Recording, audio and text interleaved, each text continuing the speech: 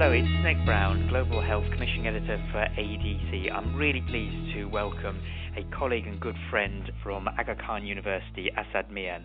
Asad's Associate Professor in the Department of Emergency Medicine, Pediatrics and Child Health. But that title really underplays what other activities involved with there. He's the initiator of the AKU Critical, Creative and Innovative Thinking Group. Asad, welcome. Thank you.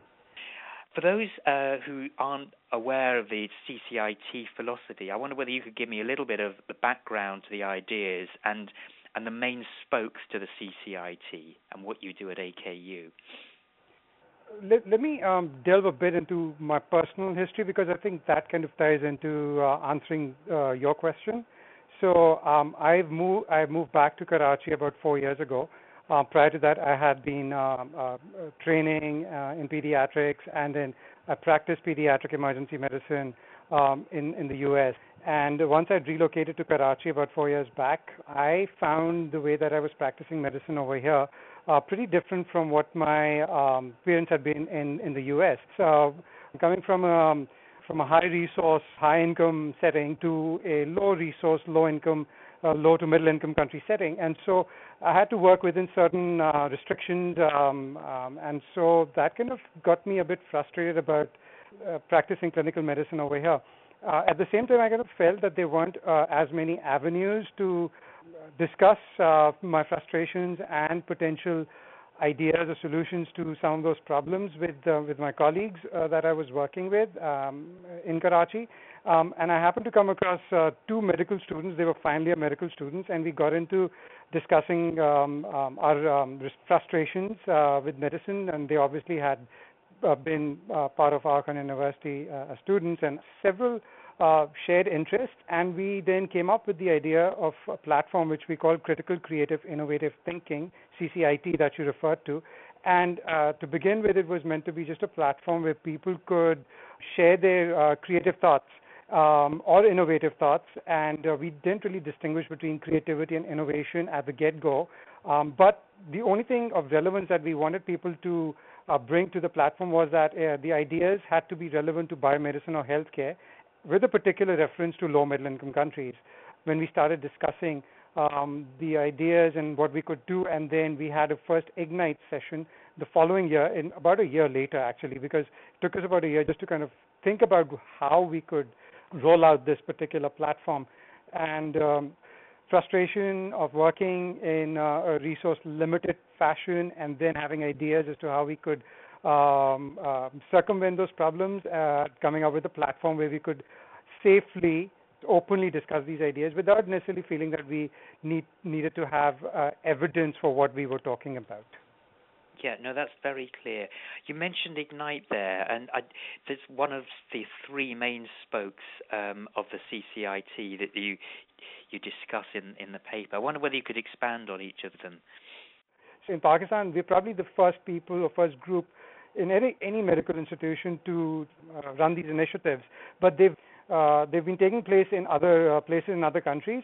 So my experience of these was in the U.S. So the first Ignite talk that I had been to was at the Society for Academic Emergency Medicine. It was the annual conference in Dallas. Just to kind of bring you up to speed, Ignite is a time-sensitive platform. So in 5 minutes, you're supposed to present your idea. It could be a creative or innovative proposal, something that you've been working on, or something that you are intending to delve into. The only caveat for our Ignite platform at AKU was that the idea had to be relevant to biomedicine and healthcare, and making it relevant to low-resource settings. So we had the first Ignite event in 2014, September 2014, and it was kept broad-based, anything that was relevant to biomedicine or healthcare, and we had 10 people, 10 igniters, quote-unquote, and since then we've had 4 more sessions, so we've had a total of 5 Ignite sessions over the past 3 years, I believe, and the most recent one, which was in November of last year, was subject specific. So from going to a generic biomedical or healthcare area, we delved entirely into mind and brain issues. So neuroscience, neurology, neurobiology, psychiatry, psychology, even philosophy. So we let people send in abstracts, and then we train them in the process of igniting in 5 minutes, because There are 20 slides, and each slide auto forwards in 15 seconds. So that's a total of 5 minutes. You have absolutely no control on the slides. So it gives you, it kind of restricts you. You can't say things extempore. You've got to prepare your script, and you've got to have a very clear message that you give out in those 5 minutes. And we felt that the audience gets energized, galvanized by just those short, brief 5-minute talks, even if they're delving entirely into biomedicine and healthcare. Sure. I mean, having contributed to one of the sessions, when I spoke about dogma, which was one of my personal bugbears, I know exactly what you're talking about. What happens to the ideas after the Ignite session? Long-term objective is not that we facilitate each and every idea that has been ignited to get to some form of innovation if it hasn't been put together as a project. We just want this platform to be available to people so that they can just share ideas. What happens with the ideas is not something that we are exactly concerning ourselves with. However, there have been, out of like 5 Ignites, we've had probably around close to 50 people who've presented their ideas, innovations, and so on. 2 or 3 of them have been taken forward by the Igniters, and they've put together research projects as well as innovations around them. Yeah, and there are 2 other spokes you mentioned in the paper, the hackathon and the narrative medicine. I wonder whether you could touch briefly on those. So a hackathon simply it's an interdisciplinary platform for problem solving in real time. What typically happens at a hackathon, or a medical hackathon, I should say, is that people come together for about 2 to 2.5 days, and it tends to happen over a weekend, so that people can clear up their schedules as well. And they come together in teams, as I mentioned, and then they go through a process of problem pitching, and they identify certain problem or pain points. It could be relevant to a particular field. For example, the hackathon that we discussed in the paper was the emergency medicine hackathon that we had back in August of 2016. That was last year. And that was the first hackathon. And so people presented actual problem areas that they felt, not just with the ER at AKU, anywhere within an ED setting in Pakistan, because people came from other places, other cities, other than Karachi as well. And then they organically formed teams, and then the teams started coming up with actual innovative proposals that would solve particular problems. On day 2, they continued working towards the innovations, and by the end of day 2, evening of day 2, they would either have a process, or if they were working on a process re-engineering, or if they were working on an app, they would develop a prototype, even if it's a screenshot of an app. If they were working on a device, they could come up with a prototype of a device. And on day 3, all the teams came back, and then they presented their ideas, and then we had a jury of 6 people, interdisciplinary professionals, not just medicine, also IT, business, and so on, and then they would pick the winning teams. So roughly like 3 winning ideas out of 13 to 18, depending on which hackathon we're talking about. We've had 2 hackathons at AQ. And what sort of ideas stood out? One that we've discussed in the paper, we've discussed 3, but one was particularly relevant to pediatric medicine in low middle income countries, and so this was the Breath Hacks device. The problem pitch was that in government-run institutions, pediatric institutions in Karachi, for instance, there are not enough resources, and so if a child deteriorates and needs to be intubated, then they don't have vents in the ED. They don't even have vents in the ICUs. So what do you do if a child gets intubated and then the patient has to be bagged with an ambu bag? So the team then developed a prototype which would which was an electronic device that would automate the hand for the ambu bag. So instead of the parent bagging their child, which actually is a real case scenario, this electronic device would take care of that and would then automate the process. This wasn't a low resource ventilators, or it was just automating the manual bagging aspect of it. And that particular winning idea of the hackathon was picked up further by the hospital itself and the eHealth Resource Center of the hospital, and the team is being incubated in-house at AKU.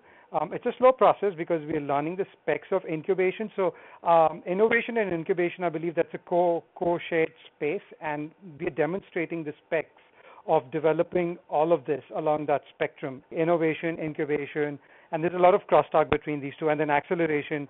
Hopefully, at some stage, we'll be getting to that as well. So that's one example among several that have come out of two hackathons we've had at AKU. Even the second one that we did, Hack Peds, very relevant to pediatrics, pediatric medicine, pediatric innovation. And main aspect or main objective of that was to come up with designs for the new children's hospital at AKU that we're envisioning over the next 5+ years. And that was also very exciting, different kind of a hackathon, different from the first hackathon that we had last year. Yeah, and the narrative medicine, can you talk a little bit about that? Sure. Okay, so we've focused more on the creative writing aspect of narrative medicine. So narrative, basically, it's a story, right?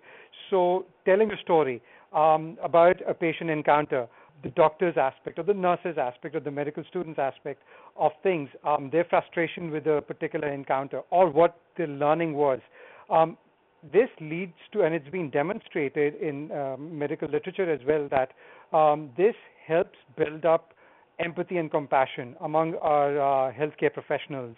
It also allows the patient to get a voice from a different perspective. So we're not talking about case reports or case series or original research work. We're talking about, some people say it's soft science. I think it's gone past the soft science. There is a lot of science involved in narrative medicine now, but it helps people build up empathy and compassion in a very methodical manner. We haven't delved into the specs of narrative medicine from an academic perspective, but we were encouraging people to work on the creative writing aspect, the reflective writing aspect of this. And we've done various workshops in which we've invited both medical professionals as well as non-medical folks who are interested in writing, and then we've given them the exercise to write about patient encounters. If they're non-medical people, then they can either write about a medical encounter that if they were a patient or a family member, a loved one was a patient, and what their frustration was about a medical encounter, and so on and so forth. So then a lot of those medical narratives were put on a blog, and in the paper that we're discussing, in the section that for narrative medicine, the two dialogue boxes that are delving into just 2 out of 26, I believe, narratives that were published on that blog. Several narratives also made their way into biomedical journals in their perspectives or their reflection sections. So they're journals that actually allow narrative publication as well.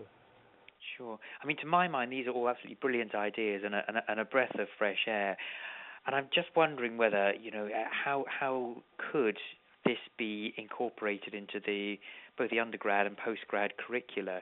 It's so far ahead of traditional medical school and clinical teaching that it's, I see it as essential that people are encouraged or even taught to think laterally. Have you any thoughts on that? Yeah.